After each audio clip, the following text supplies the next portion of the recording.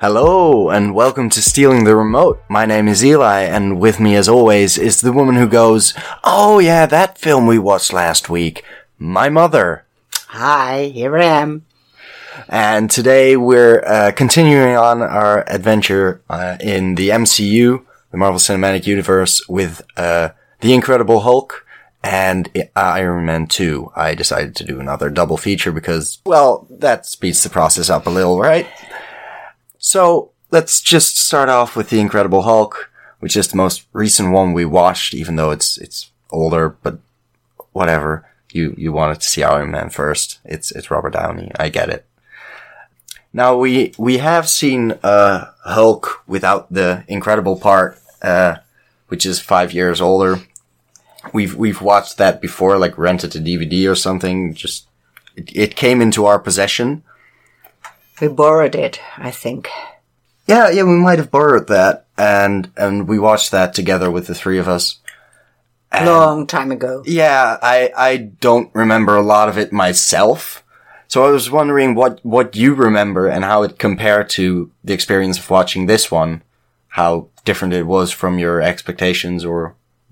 Well, first of all, I must tell you that I, of course, saw the Hulk as a television show long time ago, back in the 1900s, I guess, where the Hulk was played by Lou Ferrigno. Mm-hmm.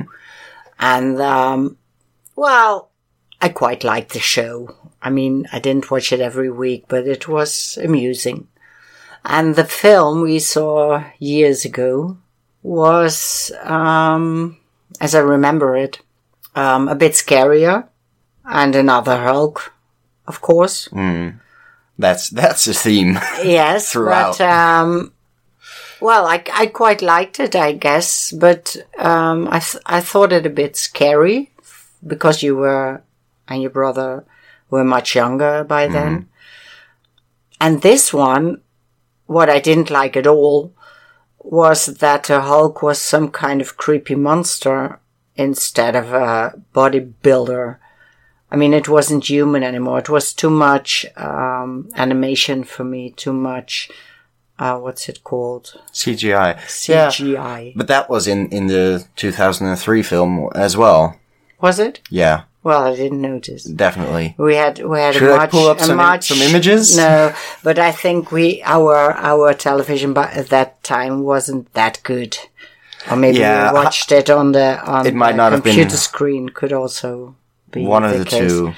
Not in high definition, at least. No. Regardless, that's this sure. Hulk I found, well, not so believable. It was so clearly an animation, and it had nothing human in it anymore. Whereas the Hulk, as I know it, is, like I said, it's a bodybuilder. It's a monster, but and it wasn't. This Hulk is monstrous. And well, on the other hand, Edward Norton I like, and I was surprised to see that Liv Tyler was also in this film. And I must admit, I slept throughout at least 20 minutes. So it wasn't so amusing as it should have been, because the first and I didn't ask you to play it back and see it again because I could follow. I mean, you sort of dropped back in when you had rested. Let's put it that way. It had been a long day. It wasn't just the movie's fault. You forced me to watch it after a working day, I think so. Well, we have to make time at some point. Yeah, but I have to... if I make you watch... I have to earn a living also, you know. I'm well and aware. Get some rest sometimes in between, so I do that. Yeah, but if we watch movies on the weekends, we can't record the podcast, so it's it's bit of both. Well, and I'm suffering from an upcoming cold now, so my head is not so... as it should be. To tell you the truth, I remember very little from this film. It was, well, not very impressive, let's say that. Yeah, it's not regarded as one of the best outings in the universe. It's one of the lesser ones. Essentially, it came out the same year as Iron Man, so 2008, and this was clearly the lackluster one. And Iron Man was hailed as a great thing, and this was just I can relate to that. Yes. Yeah. Yes, and not only because of Robert Downey, but as a whole, Iron Man is much more amusing and much more fun to watch. Yeah, I think that's a large part of it, because it is a bit of a grittier, darker style, also in the visuals, but just in the tone in general. It's not as Technicolor. Let's punch some shit and it's fun. It's the Hulk itself is even a lot darker green than he was in the 2003 film. So there is that. Yeah, I get that. And at the same time, that's also what I sort of appreciate about it. The sort of grounding it in a bit more realism, which was trying to go the Christopher Nolan route probably, and after Batman Begins, which we'll get to. But it didn't quite work, but it's a nice effort I still appreciate, because what to you are his powers? Like, what do you know about Hulk in general from the show even, which I don't know? As I recall, the Hulk was a good monster. He saved people, and and this Hulk is much more evil, I think. He's not to be trusted. At least Edward Norton doesn't trust himself as the Hulk. And I think the original Hulk was a much more positive character, I'd say. Okay, yeah, I don't know the show, but it's been a long time, I must say. Exactly. Well, I mean, as far as his origin, he is a good guy, but he gets angry and he turns huge and green and he loses himself and he has no control. So, in that sense, I wouldn't necessarily say evil as much as just chaotic neutral. But he's not saving the world. No, not in this one, nope. No. He has tremendous strength, but in this one it's still sort of the origin struggle of having the world turn against you because of that power and what you can do, and having to fend off those forces that are arguably more evil in the form of the military. Yeah, they were bad. Yeah. Bad people. Especially William Hurt. Oh, yeah. Who was not a nice father either. No, and I like how they sort of touched on that. It was an interesting relationship to. It was fleshed out, yeah, I'd say so. And then they created this second monster, or the one who wants to be a Hulk also. Yep. Which is Tim Roth. God, I love him. He wasn't that nice, no. No, but as an actor, not as. Okay. Do I know him from anything else? Some Tarantino films, a show I didn't make you watch, a bunch of things. You can look that up yourself. Okay. Well, he wasn't familiar to me, and as Emil Blonsky, he was very much not likable. No, he wasn't supposed to be, but he was. He was still. And is there another film where he is this second Hulk, being with his creepy backbones? Abomination doesn't return up. Well, that's so a pity. Far. That's a pity. Yeah. So far, I remember reading there were plans for it for another film that they just cut out. I think it was an Age of Ultron originally, but well, that's like 10 movies further, and it didn't happen. He was just cut out of the script because it would have been too messy and too much stuff going on. But that's all they did with him. Yeah, he was a one-off villain, and that's sort of the thing with Marvel usually, that either they don't return or they can't return because they killed him off. That's what happened in Iron Man. He's not coming back. Like, So, I mean, Iron Man is, but the villain usually doesn't. Tim Roth for Abomination was actually the director's pick. Louis Leterrier, I'm guessing. That's how you pronounce it. Leterrier, if we're going to be English about it.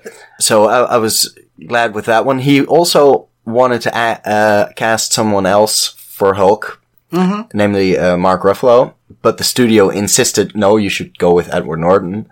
Well, he was a good cast. Yeah. I mean, I love him as an actor.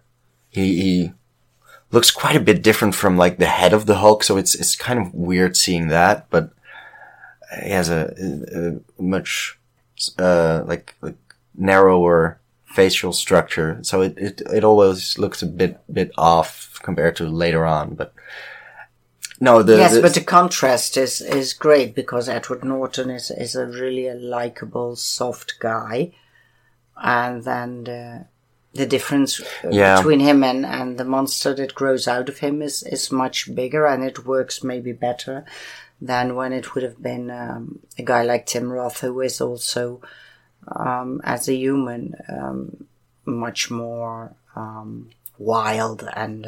oh, no, definitely. There has to be that contrast. I mean, you of just believe a bit of that Tim Roth can be the Abomination, because he's already halfway there, you know? Yeah, it's a different character entirely, like his personality. So it's... you haven't seen Mark Ruffalo play the role yet, because that's the funny thing. The original casting, like, who the director wanted, that the studio said no to, ended up replacing him because Edward Norton never returned and had a falling out with the studio or something. Or that might have been Rhodes. Anyway, I'm not sure. I forgot. He didn't return. Yeah, so this is his one and only... poor Liv Tyler. She loved him so much. Yeah. And then he doesn't come back. Yeah. She doesn't either, I don't think. Oh. They just sort of skim over her and we never hear from her again. But yeah, that's also has to do with there not being another solo Hulk film. Because the rights are tied up with Universal, I believe. So every solo film has to be distributed by them. And Marvel Studios, understandably, is now a multi-billion-dollar company owned by Disney that just wants to do their own movies. So they ended up, like, putting Hulk with other heroes. And in team-up films, it's not a solo Hulk film. They don't have to work with Universal, and everything is fine. So that's how they solved that. That's the trick, yeah. Yeah. But it was fun for me to read that, and I'm guessing the studio also thought Edward Norton would be a great pick, because of Fight Club, which already has a sort of split personality thing going on, which also works well with Hulk.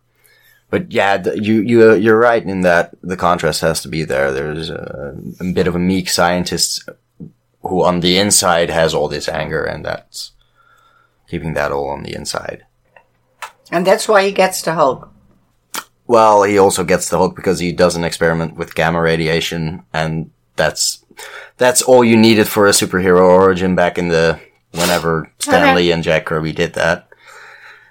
So that was just gamma radiation. That sounds scientific, so I'm guessing it can make you a huge green monster. It's not quite what happens in real life, but sure, we'll go with it. Yeah, but what was missing in this film? I mean, everything was about how the army was fighting the Hulk. Instead of the Hulk fighting the dishonesty of the world. I mean, it's not how it... Yeah. Yeah, but the military does represent that dishonesty, if you will.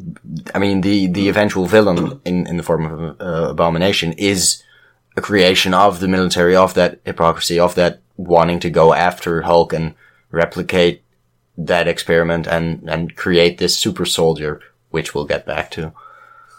Yeah, but I mean, it's a totally different theme than was in the original Hulk stories, I think. Oh, probably. I haven't seen the old show, so I can't really know what I don't know what those stories were about, what he did, but I mean, Lou Ferrigno was in it. you sort of yeah, you pointed that out, but I didn't recognize him. Yeah, well, he was there for no real reason and had huge arms, so you could have recognized him purely based on that. Okay. But it was funny. Well, I didn't. I'm sorry. It's fine. I can't blame you. He got old too, but... What do you mean too? Who's getting old too? Nothing, you're still young. Good. Yes, I am. Uh, My birthday's and he's not up. green. I mean, that's mostly... Yeah. That makes it a lot harder. Green, yeah. IMDb says he also did the voice for the Hulk, which is a fun nod. Like, if that's what he did even in this movie, that's did nice. Did he speak? Well, probably mostly the yelling and the three word sentences maybe. Like, he speaks a little, but not a lot. Abomination does a lot of talking for some reason, but oh well. Yeah, he's the real villain. Yeah, villains have to talk. That's how it works. Yeah. But getting back to the super soldier program, that's a pretty big plot point that will return later in other films, because that's an ongoing thing in the universe where they try to create these super soldiers, those enhanced people who can do more than an ordinary human being would be able to.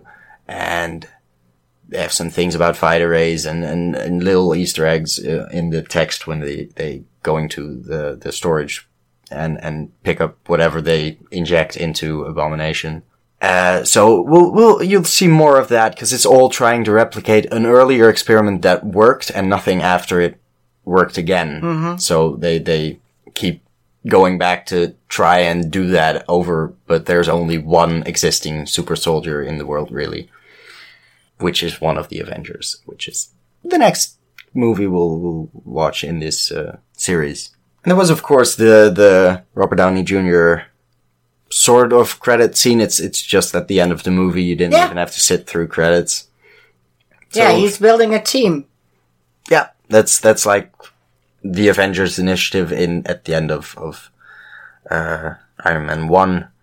And that just sort of continues throughout this. And then we, of course, get into Iron Man 2, where we hear more about the Avengers and S.H.I.E.L.D. and everything that was in that movie. So how much do you remember of that one? Because it's been more than a week by now, because we couldn't record. Okay, Iron Man 2. Oh, that was this second Iron Man. He made the same costume. Oh, it was Mickey Rourke. Yeah. Yeah. That's where the movie started out. Yeah. Mickey Rourke. I couldn't believe my eyes. Once there was a time I fell in love with him in 9.5 weeks, but that's a long time ago. Yeah. Oh my God. A lot happened to his face since dreadful. Then. Yeah, he started boxing again, and he started going to the plastic surgeons, and but he was casted perfectly for the villain of Russian origin. He did a nice job, yes. And I don't know why, but this film just is amusing. I mean, the first Iron Man I liked also, and this is again you can, I like it. Yeah, it's a ton of fun. It's not as good as the first one, but it's still really entertaining. Yeah, and as always, they could have cut out half of the action, but as well, I understand people like action movies, so they cannot cut out the action. Yeah, otherwise there isn't a lot of. Well, to me, it stays quite boring. You know, it's nice to see him the first time with this. This Mickey Rourke Vanko character with his fireballs things from his arms. Yes. It was nice. And it was a nice gimmick that Robert Downey tells him, well, you should do it better, because this is not, you can do better. And then later on in the film he does better. Yeah. That's nice. Should have seen that one coming, but... Yeah, but it was nice how they did it. And... well, Gwyneth Paltrow still cannot walk on high heels. Oh, you have to...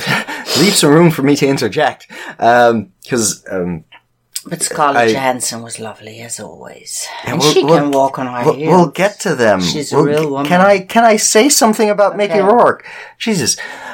Mickey Rourke, okay, yeah. No, because part of why he looked terrible was, of course, the gold teeth. That apparently he paid for out of pocket. He sort of had his own touches to the character. Like, I want him to look like this. And he did research on all the prison tattoos from real Russian prisoners and stuff like that. And the bird was also his idea. So he paid for the bird too. It was, some of the trivia is really fun just to go through after watching the movie. He is, his character, the villain is called Whiplash because of the whips, the electric whips. Oh, yeah, okay. So just so you know that one, cause I'll probably be saying Whiplash and I don't want you to be like, who are you talking about? We also have the part before he goes to Monaco, he gets the papers, the plane tickets, you see him get them in the shadowy alley of, where he gets from some shady figure what you need to get to Monaco. And apparently those were supposed to be tickets he got from the Ten Rings, which is the terrorist organization in the first movie. So that's connected in that way. And the Ten Rings are a group led by the Mandarin, which is one of Iron Man's main villains, the biggest one that they decided not to portray in the first two films. But we'll get to him later on. So that's what I wanted to say about those. But Scarlett Johansson can walk in heels. Yes, let's move on to her because her role is finally. This is the first time she appears, but she is a mainstay. Like her character sticks around. Oh, that's good because she's good. Oh yes, and she's believable, and she's very, very sexy. She's a real woman, you know. In every film I've seen her, she's always a bit crazy. I've never seen her play anything quite normal, I must say. She's always eating humans or, well... Something interesting. Yeah, she knows how to pick her roles. That's fair. She does. And she was, she was an interesting character. Yeah, apparently she dyed her hair before she got the role. Which just out of pure confidence, like, I want this really badly. Here is me with red hair, and just so you can see it already. So that was a bold move. Well, it suits her. Yeah, oh, definitely. It looks really good on her. So, by all means, this is one of the best castings in just in general. All the characters have stuck around so well that it's hard to think of them as anyone else. For me, at least. But in general, the casting is really well done in the Marvel Universe. They know how to find some people that really fit well for the main characters, at least. And she's in it because S.H.I.E.L.D. is in it a lot, and they have to sort of set up the rest of the universe. Like, hey, here's S.H.I.E.L.D. again, and here's Clark Gregg as Agent Coulson again, who's in a lot of stuff. So it's setting up that a lot, and we get more of the character. I had to explain who it was in the post-credit scene of Iron Man 1. Oh yeah, Samuel Jackson. Yeah, Nick Fury, the director of S.H.I.E.L.D., is now in it and actually has more lines and stuff. So, what do you think of him? Well, now that you got to meet his character, I guess, and she... Well, sorry, but he didn't make a big impression. In what scene was he in? I just remember one scene where he was talking to Robert Downey, I think. Yeah, that's what he does, and you might have slept through some of the wrong parts again, but... I didn't sleep. Did I sleep? No. Iron Man 2 was the one I had to, like, pause because you kept falling asleep, and we watched it again the next day. I remember now. So that might have been right around there. But well, maybe I wasn't very inspired. After Iron Man... As I'm not today. I'm not very inspired. I feel it. I'm sorry. I'm not as funny as I normally am. Such a shame. Okay. At least you don't sound entirely sick yet. No, I'll have to but, cut out some coughs, but that's it. But yeah, you are so enthusiastic about Samuel Jackson, and I'm sorry, it doesn't make any impression on me. No, this isn't necessarily his greatest role or anything, but it'll grow on you. Okay. But I enjoyed Mickey Rourke and his bird. Oh, yes. And his building his suit. And it was nice to see Rhodey being in the extra Iron Man suit, and being Iron Man also, and it was funny. It was a good idea, and it was funny how they worked it out. Yeah, it made sense in the story, and this is how he became War Machine, which is his character name then. I'm just filling you in on the comic stuff that you don't know. Okay. Well, you were talking about this Perfect Soldiers, and in Iron Man, it's the same with what were they called? These Iron Mans without head, because they were robots. They had drones, the I think, yeah. Yeah, they made a funny joke about the drones. Oh, I clearly did not remember the funny joke. Me neither. But you had to laugh. You said, oh yeah, funny. The drone. Drone. I don't know. Maybe it'll come to us. I don't remember. Otherwise, we'll just sit here and not know it. Yeah. But I said to you, they don't have a head. And then you said they are drones. They don't need a head. I said, okay. Yeah. But you don't have a pilot in a drone. That's kind of the point. But they look funny. Yeah. They have too small, too narrow heads.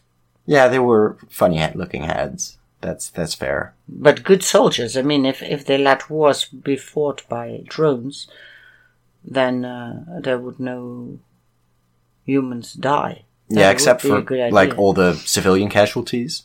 Like you'll still have drones bombing innocent places. Like no, the drones can fight in this. They were in this valley where there were the two of them, Rhodey and Tony Stark, fighting the drones. There were no humans there. No. I mean, in general, you can put them on a football play field and say, "Okay, you go ahead." Yeah, you could also just play football and the winner gets the land of the other country. Like I'm not seeing it as how wars will be fought.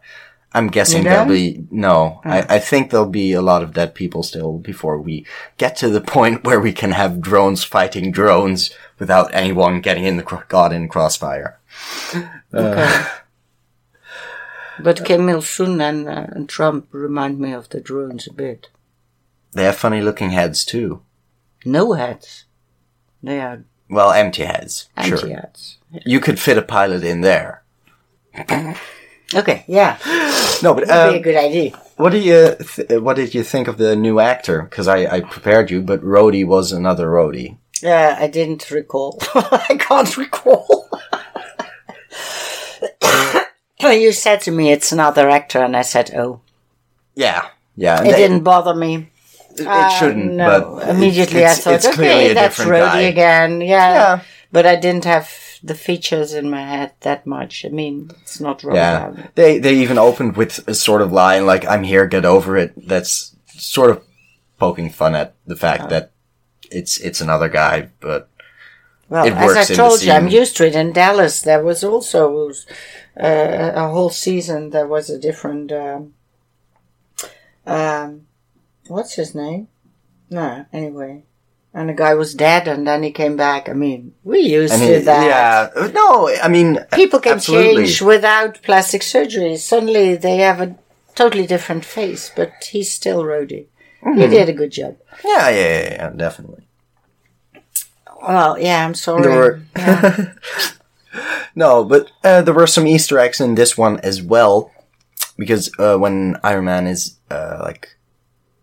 overthrowing his entire basement and making those huge pipelines to create this new element, that scene. I remember. Yeah, do you remember what Agent Coulson gives him, and he puts underneath the pipeline to get it all straight, to keep it level, was round and metal. It's a really tiny joke, but it's Captain America's shield. So when we watch Captain America, you'll be like, "Oh yeah." How should I know? I mean, I don't. You couldn't have known yet, Captain but America people, is. Exactly. But it's, if you go back and you see it again, you know it already. Or if you were a comic fan to begin with, you would have known it when it came out, and you saw it in the film. But Okay, that's how those things I remember work. he put it under the pipes. Yeah, now that was sort of a deconstructed shield. And the movie also ended with another post-credit scene of the hammer, Yeah. which you also have no clue, but that No. belongs to another character that is also in the Avengers, and that sets up like the start of Why that did he film. make all these clues for normal people not to understand? I mean, only the comic freaks can understand it. Well, they can immediately understand it, but it's sort of a tease. Even if you don't know who the character is, when the next movie comes out, you'll get it. Okay. It's all there to sort of keep it interwoven and connect all the films, and at the same time, it's sort of a commercial at the end of the movie to like, oh, you want more of this? There's more coming. Okay. But you're right that if you don't know, you'll be one of the many people who go online afterwards and be like, what the hell was that at the end? And there are always like 5 articles the minute the movie comes out about, hey, that's a reference to this character that we might be seeing in this movie. Because that's how it works now. I'm not sure how it was in 2010, but That's how it is now with the that's comic how it freaks. works. Yeah. Okay. For all the more casual fans who never read a comic book in their life, but are fans of the comic book movies, that's ideal. That's just how you get along. And maybe at some point they'll think like, oh, let me read that comic book just to know something about the character because I liked him so much in the movie. And then you're Some of them. disappointed. Because No, in the hopefully books not. they are not as funny. Oh. No, I hope not. I haven't read a lot of Marvel, so I couldn't tell you if they're more or less funny, but hopefully you wouldn't be disappointed because that's not really the business model. Okay. Because normally you should first read the book and then see. No. Yeah, but they're not Oh, they are. straight up adaptations. It's like there's a lot of comic stories, but it's not like they're usually not the same exact storyline put on film. They're usually just something taking a little inspiration from here and from that storyline and from that and creating something new. So still going to the movie as a fan, it's not an entirely, it's still a new story. You're still going to be surprised when you're supposed to be surprised because you don't know all the twists or what's about to happen. It's just loosely based on things and reworked in new and exciting ways. Okay. But yeah, this was sort of a lull in the universe. This is it's still very much the start, and you don't even know all the characters yet. So these aren't the best movies, but they're still fun. So I hope you sort of enjoyed them enough to continue on to better things. I remember. I enjoyed, really, I did. Yeah, well, thankfully. Because I'm we have... probably more of a Marvel person. I'm more of the... Well, in that case, it's time we do some DC next time. Okay. Okay. Okay. I'll try and pick something good. Do that. But should we continue on to our segment where we talk about movies that we let's do that. actually Because remember? this is not so... I'm sorry, listeners. The 3 of you who are still there. This isn't a very good... well, I say that every week, but this time, I guess... This time you're really low energy, yeah. Yeah, I am. I'm sorry. Hey, you're getting sick, it's fine. What did we say without being forced? But we were at the movies, and we saw It. By Stephen King. I mean, not by Stephen King. Written by Stephen King. Made by, I don't know. I forgot his name. I don't quite know. But it was fun. I mean, it was supposed to be a horror movie. But I laughed. And It was fun. Yeah. It wasn't horror at all. It was a bit stupid. I mean, I laughed. I had to laugh a lot. Yeah, no, there's a lot of humor in exciting. it. There was some Tense scenes. tense scenes, but not like, oh, I'm so scared, or oh, this is so gross. Yeah, no, but gross out horror, I mean, gory stuff and a lot of blood, that's not what I call good horror. That's just gross. Okay. That's a different Well, subgenre, I guess. Wasn't Carrie or Friday the 13th or The Shining. Not so much suspense. I mean, in the first scene, you know already there's a clown in the Sewers. the what? Sewers. Sewers. Sewers. Okay. Yes, there's a clown in there. Yeah. And today on Facebook, I saw a big crocodile coming out of the sewers and saying, "The clown is gone." It was funny. Yeah, memes are nice. Yeah. So yeah, it was a lot of fun. Yes, I enjoyed myself. I had to go a second time to take you along with me, which was worth it. I enjoyed it. I mean, you didn't want to wait for me. You wanted to go without me, and that's why you had to go a second time to be with me, because I needed someone to hold my hand, I thought. But also you didn't want to go with me the night that I wanted to go. Like the first night you were just like, nah, I don't feel like it. Yeah. It wasn't. It's my right to not feel like it. What's this? Yeah, but it wasn't like you couldn't go and I didn't want to wait for you. It's like, let's go. And you were like, no, I'm too tired. Yeah, like I always am. Exactly. And then you would have woken up during the movie. And now I saw every piece of it. I didn't sleep. Yeah, exactly. Yeah. Which is like because the top I choose 4 the night movies. I was up to it. Yes, and it was very good to have you beside me, because beneath me. Thanks. You wish. Like that's just how you visualize this relationship. That was Freudian. Oh Lord! It's just because my English isn't that good. You were beside me, and it was good because you explained. Yeah, this is how the clown looked in the other movies, and this is what was happening in the old movie, and well, it was enlightening. Yeah. Okay. It might be. And the little boy in the yellow coat, he was so nice when he goes down to the clown. Yeah. A bit gross. The teeth were a bit gross in that scene. Yeah. As I recall, because I've read like part of the novel, but not all of it, I remember him just ripping off the arm out of the socket and not biting it off, but that probably doesn't translate as well into a jump scare, I guess. But as always, I write a little review on Facebook every time I see a movie. And this time I wrote, and I don't write in English because it's not my mother tongue, and I mean, speaking is difficult enough. And I don't want to write like a child.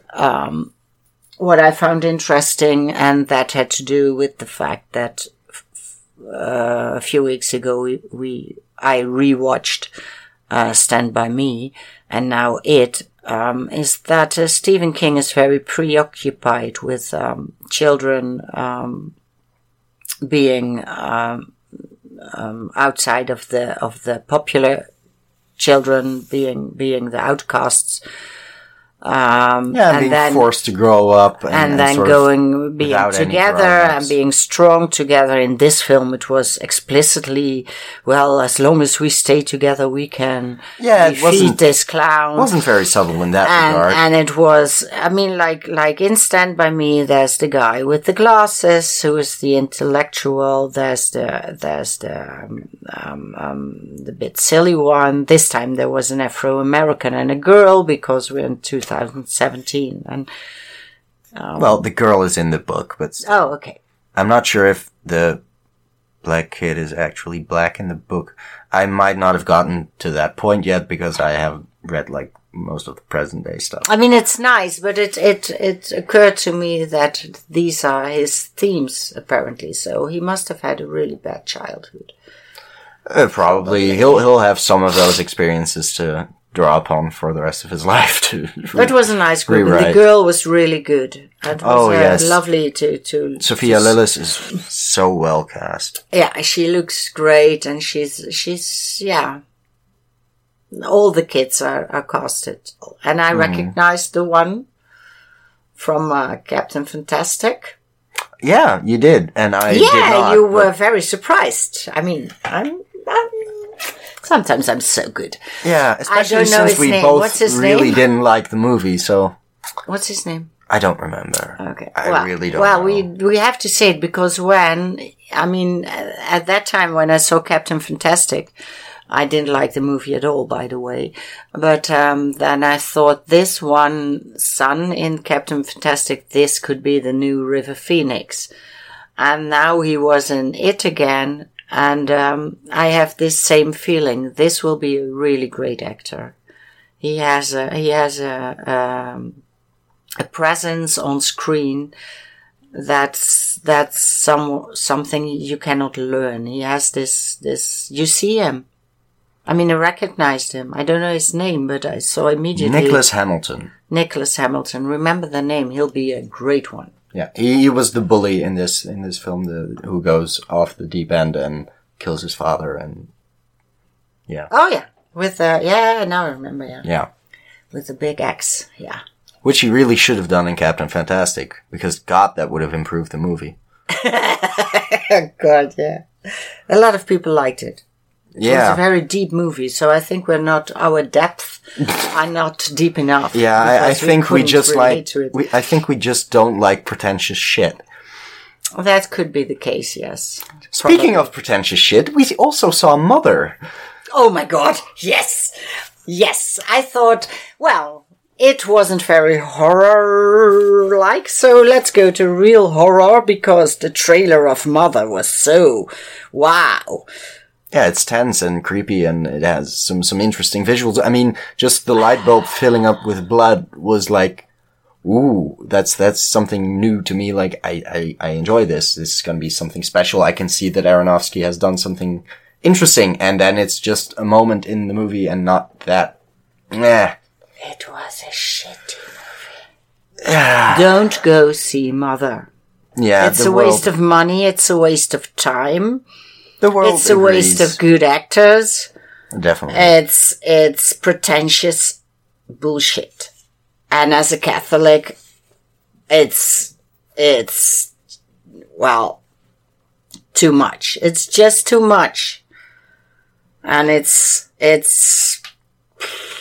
just such an analogy. It's like trying to be a one-on-one metaphor that's just too on the nose, that doesn't work, because it leaves being a story on its own entirely behind and just throws it out the window and does weird shit.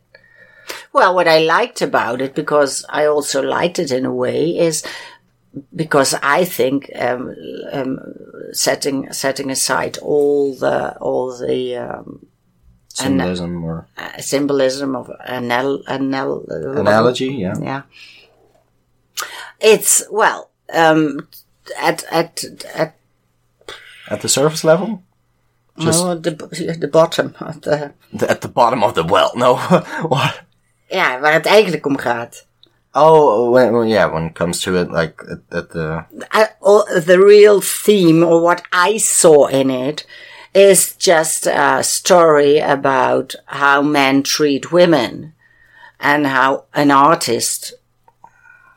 Well, maybe how all men are narcissists, and an artist is a super narcissist. Otherwise, he wouldn't be an artist, because a really great artist can only think of himself, and is using people, and is using his wife in this case, and this jewel that he is so fond of is his wife before that, and now from her he has his second jewel, and so he will go on being admired by all the world, and using women to get his rest so he can create. Yeah. Well, that's a nice theme, because that's what I see all around in reality. Well, and meanwhile they eat a child, but I mean, it's not very interesting. It's. But if you want to see it as how men treat women in this society, it's quite a good. Yeah, that would have been a more interesting movie. It's just a shame that it doesn't end up being about that, and just. Are you sure? I think it was about that. No, I mean, it's in there, but clearly when you end up with the whole scene with the masses and the people and the. Yeah, of course, what he means probably is that the artist in our time is the new messiah, and people are worshipping, the artists and the writers that because religion has become less influential, and society is getting geseculariseerd. Yeah, secularized. Secularized. We need a new golden calf to worship, and that's what the artist or all the internet, the blogging young people these days are the new messiahs. I don't know. I mean, but if you put all the bullshit away, it's about relationships between men and women, I guess. Yeah, I mean, that's where it was going, like, in my mind as well. It's just that the end throws that under the bus and just does something else and goes completely biblical, instead of having, like, the beginnings are all very much about relationships between people. Mm-hmm. And there I was still thinking, like, oh, is she, like, has the title anything to do with, her having miscarried or something with the thing in the toilet and who knows what? And is this going to be a drama about a woman? But I didn't know about all the biblical references that were going to be in it. And then it ends up being like, oh, we have a huge parallel of him being God and that being a son, she being Mother Earth, and it's just. Well, I didn't get that at all. She wasn't Mother Earth. She was just a woman giving birth, and he let her down. But my God, she was a nagging bitch. I mean, I would have left her also. She was all this. I mean, she has a relationship with a famous author. And then after a writer's block, he starts writing again, thank God. And he has his new book, and then he has to go on tour, of course, come to him. He doesn't go on tour, they come to him. And then she's nagging all the time. You don't have time for me. We have to spend some time together. I mean, don't get a man like that. Stupid woman. Well, that's how I saw it. Yeah, I still think he's a dick, but... Well, he is, but she could have known that from the beginning. To some extent, but what he does is completely unreasonable. Like, just what the people do is completely unreasonable. Like, the scenes with, like, the sink not being braced and them just tearing the house down. And that to me was really unsettling, just because I can relate to, like, I would hate that. I would not be able to deal with that either. So many people in your house. No, of course not. Yeah, exactly. Like, if that happened to me, I would feel pretty much like that woman felt, and I'd feel just as lost if my husband would just be a dick and not do anything about it. That was in the beginning when this first man came, and then okay. It builds up over time, but that's the theme throughout. Like, yes, that's the but motif. I mean, the scene that made the most impression on me is when she, for the 30th time, says, "Throw them out, let us be together," and then he says, "No, I can't miss them. I need them." That was the only true sentence, I guess, in the whole film. Yeah, no, absolutely. He needs the admiration. He needs his fans. He needs to be this great writer. And it isn't enough for him to have his wife whereas she is the one who makes it possible for him to write. And I think that does really obviously translate to God and Earth, but still. Well, why else is the kid in there? To get torn apart as a as a horror scene, and people like it. Ugh, because that was the scene where I thought, ugh, this is disgusting. Yeah, but But it was short enough to get over it. Yeah, no, exactly. And to me, that's barely horror. It's just, yeah. But I mean, what's a child of God and Mother Earth? Humanity. We tear down humanity or what? No, humanity are the masses, are the people who come to worship him. So what's the child? If she's Mother Earth. That's the Messiah. She could be Mary as well, I suppose. I saw her as Mary. Yeah, that works too. Then the house is Earth. But it's much more interesting to look at him like he's the father of Oedipus. He doesn't want that son because he could be greater than he, and he wants to be the big guy. I didn't see him as God at all. Still that's not Oedipal. Like, I mean, the kid doesn't survive, so. No, but that's what Oedipus' father also wanted. Well, he failed, but... Yeah, but that's... Then you could have just picked any kid that gets thrown by the wolves. Kronos? Kronos, no. Who's the father of Oedipus? Oh, I wouldn't know. I don't remember. You should know. Yeah, probably, but he's not as interesting. I mean, he's just the king of Thebes, I believe, and that's all I need to know. Kronos is the father of Zeus, and I thought you were going there because of patricide and stuff, but that's... not well, Zeus related. Is another good example. I mean, he also no would have been eaten, but no big man wants to share his admiration, except then with a lot of women that don't want to share most of the time. Yeah. Okay. Well, I don't know what glad you could see it as Zeus, but not as God. That's how that works. Yeah. I'm a Catholic, you know. I'm very stubborn, is what you're trying to say? Yes, that too. Okay. No, the house being Mother Earth and being Earth and the being... the child was the Messiah, I think. Yeah. I don't know. He was the Messiah. No. I mean, you're Aronofsky, I don't get it. I just don't get it. He probably didn't get it either. This was a great name, and I thought this would be a really great movie, but it was really... Yeah, I had high hopes too, because I expected something better from Aronofsky. Yeah. But, well, he failed big time. Yeah. Not to me. He got an F cinema score. The world agrees with us. Oh, so we are not... We're not original. It's not like all audiences agree this was shit. I thought it a really great movie. I don't want to be mainstream and agreeing with everyone else. I thought I had an opinion, real.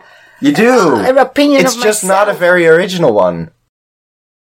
You also saw a movie last night. Was that last night? Was it the day before? Friday night. I saw Victoria and Abdul, a BBC production.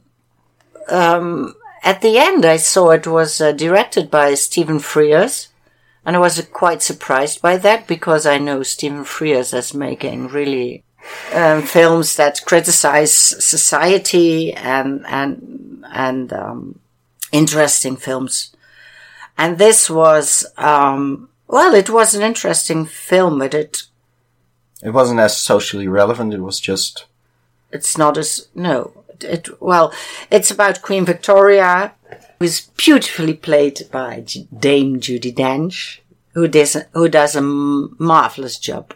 The pictures I know from Queen Victoria, how she looked, she's the exact image. And she really plays it really nicely. And I like costume dramas, so it's nice to see the court and all the people there. And what I didn't know about Queen Victoria, but what I did know about Sissy, Elizabeth II of Austria, who suffered from anorexia, and that the court rulings were as soon as the empress stops eating, everybody else has to stop eating, and then you see Queen Victoria who eats like a peasant with her hands and eats a lot of, she's very fat also, she eats a lot and very fast. And and there's over 100 people at the banquet, and she gets the food first, so she starts, and everyone else get their plates, and by the time the last one, number 100, gets her plate, she's ready, and all the plates are taken off again because the Empress is ready. That's sort of funny. Well, and she gets her servant from India. And, well, yeah, it's not a great movie, but it was amusing, and at least it made me think. I don't know if that counts for all the people who were there that evening, because there's a lot of prejudice against the people from India. And it's depicted quite funny, so you can laugh and not think, which I hope most of people, no, I fear most of the people just laugh and don't think. But to me, it was a bit awkward. I mean, it was, we are talking about the 1908, I guess, or early 20th century. Sure. Yeah. So it was quite common at that time, but you shouldn't laugh out that loud in these times, I guess. But okay. They are talking all this time about the Hindus, and they are putting them into costumes that's supposed to be Indian. And then this guy Abdul says, well, but we don't wear it like this. Said, no, but we make it like this because it has to look authentic. I mean, scenes like that. And Abdul is getting befriended with the Empress, and they get a special relationship between them. And of course, all the other ones at the court hate him for that. Yeah. And as soon as she dies, it's terrible for him. And well, anyway, I won't spoil it, the whole story. But it was splendid actors, nice to see, beautiful costumes. But as I say, they are talking about the Hindus all this time, and then halfway the film he says, well, I'm not a Hindu, I'm a Muslim. But, Yeah. Yeah, it was a nice, but it also could have been on television. Yeah, it's BBC, but yeah, it's not something I would have just gone to probably. No, because that's why I didn't. I went to see Kingsman. 1 and 2? Yeah, there was a marathon at our local cinema, which showed both of them, one after the other. And it was nice, because I hadn't seen one since I saw it the first time, which was probably a couple of years back. So I had a good time. Yeah, I'm not even sure if I could really compare the two well. Like when I went to the marathon of Guardians of the Galaxy, I was like, okay, the second one is clearly the inferior movie. And not everyone agrees with me on that, but I liked it a lot less. And in this case, I was just like, yeah, okay, it's more of the same, but it's not necessarily less strong for it. It's still what I should have expected. And should I go and see it? Or is it nothing for me? It's a ton of fun. It's not something you would have picked on your own, I don't think. And I'm not sure if you'll appreciate it as much without having seen the first one. That's sort of the only thing. So I suggest we just watch the first one sometime together, I guess. And then you can guess if the second one is even worth it. Okay. Well, so we went to the cinema together, but into separate screens, like different hallways, and yeah, we all had a good time. Yes, we had. Well, I hope next time I'll be more fit than I'm now. Yeah, at least you can watch movies while sick. Recording is harder, but no matter how sick you get. Yes, but Netflix is a big time commitment. Yeah. Competition? Competitor, because now I'm watching a beautiful British series originally for Netflix, Marcella. Go and see it. If you like The Killing, you will like Marcella also. And I need to get to 2 episodes to know who the killer is. I love thrillers. I'm not so much of a comic fan. I'm sorry. Maybe I should start a podcast about thrillers. Well. Anyway, I hope people out there are not getting bored by us. And there's one thing I really need to say, because listening back to my podcasts, I don't know how it happens, but every time I feel like I come out like an old right-wing terrible person, which I like to think I'm not. I'd hope you're more progressive than you occasionally sound, but you come across as I see myself as a very left-wing person all my life. So I don't know quite why this happens, but I think it's a generation thing, maybe. It's still words that come out of your mouth. I think I'm getting old. It might be that. It's true. People say when you're getting older, you're getting more, you move to the right. So maybe I'm just mainstream. Oh my God, it's the second time today. I'm mainstream. Yeah. I'm not. I always thought I was something special. I thought I was a salmon going against the stream, but... Well, quit being so conservative then. Adapt. Go against that. What I'm telling you about Victoria and Abdul, maybe I wouldn't have seen that as problematic without me, and without this film about the creation of the Apollo project. Hidden Figures. Hidden Figures, and so maybe my awareness is growing. Yeah. Well, let's hope so. I mean, that would be nice if those movies do their job and reach an audience that doesn't quite realize the issues. Yeah, because I think a lot of people could laugh out loud for Victoria and Abdul, because they are still thinking like this. Yeah, and they don't quite get what is wrong. The difference between a Hindu and a Muslim, or between Hindi and Urdu. What was nice, by the way, is that Victoria learned Urdu from him. I don't know if that's historically accurate, but it was nice to see that. Well, and today we just found out that 13.5% of the voters in Germany have voted for the Alternative für Deutschland, which is a very right-wing party, and I'm really, really concerned. Yeah, you should be. There was a wonderful seeing podcast. That happen in Germany. It's ridiculous. Terrible, but I'm really, really glad that Merkel won, and I hope she can make a coalition that will work. Because Europe is, the world is divided. Yeah, not going, in the right direction. No. Wow. Jinx. Okay. Well, that's a good ending. Lovely. We can't top that. There was a wonderful podcast episode of Reveal about the German election and that party and the rise of hate and bigotry.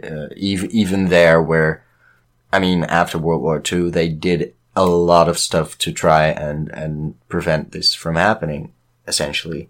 And a lot of stuff is straight up forbidden that isn't even necessarily a felony elsewhere. So it's really sad to see even them sort of fall to this level.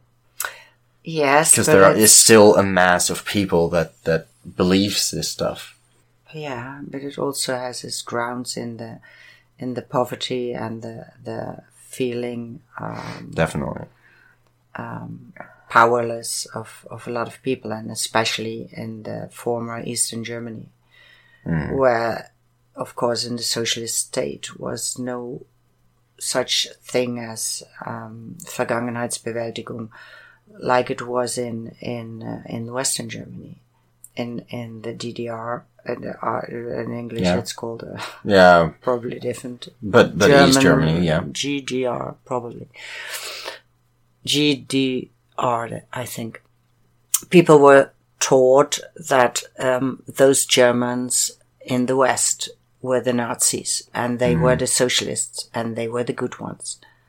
It wasn't that black and white as I tell it now, but this is what also plays a big role, I think.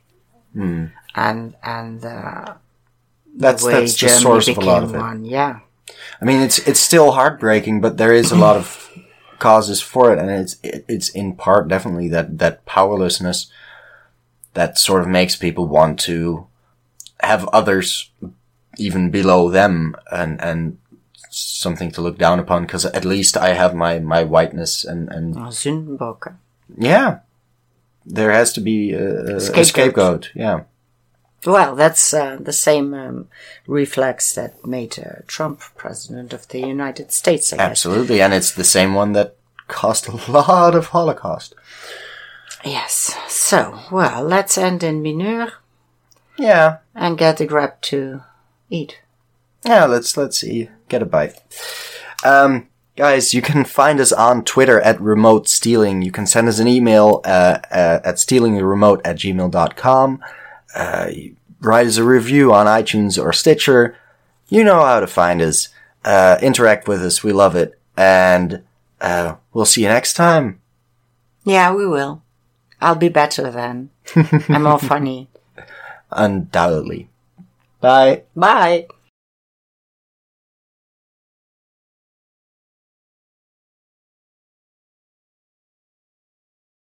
Well, there's not much to say about this. No, I'm checking my notes because there's stuff I wanted to say, but there's not. Okay.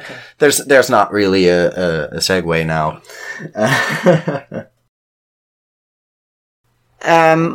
Who was beautifully played by. Good job.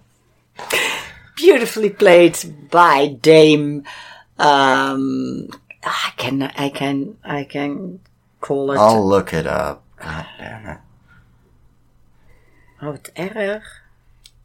Seriously? It's Judi Dench? Yeah, Judi Dench. You couldn't come up with... Like, that's the only Dame Judi Dench. You cut it out. I say it again.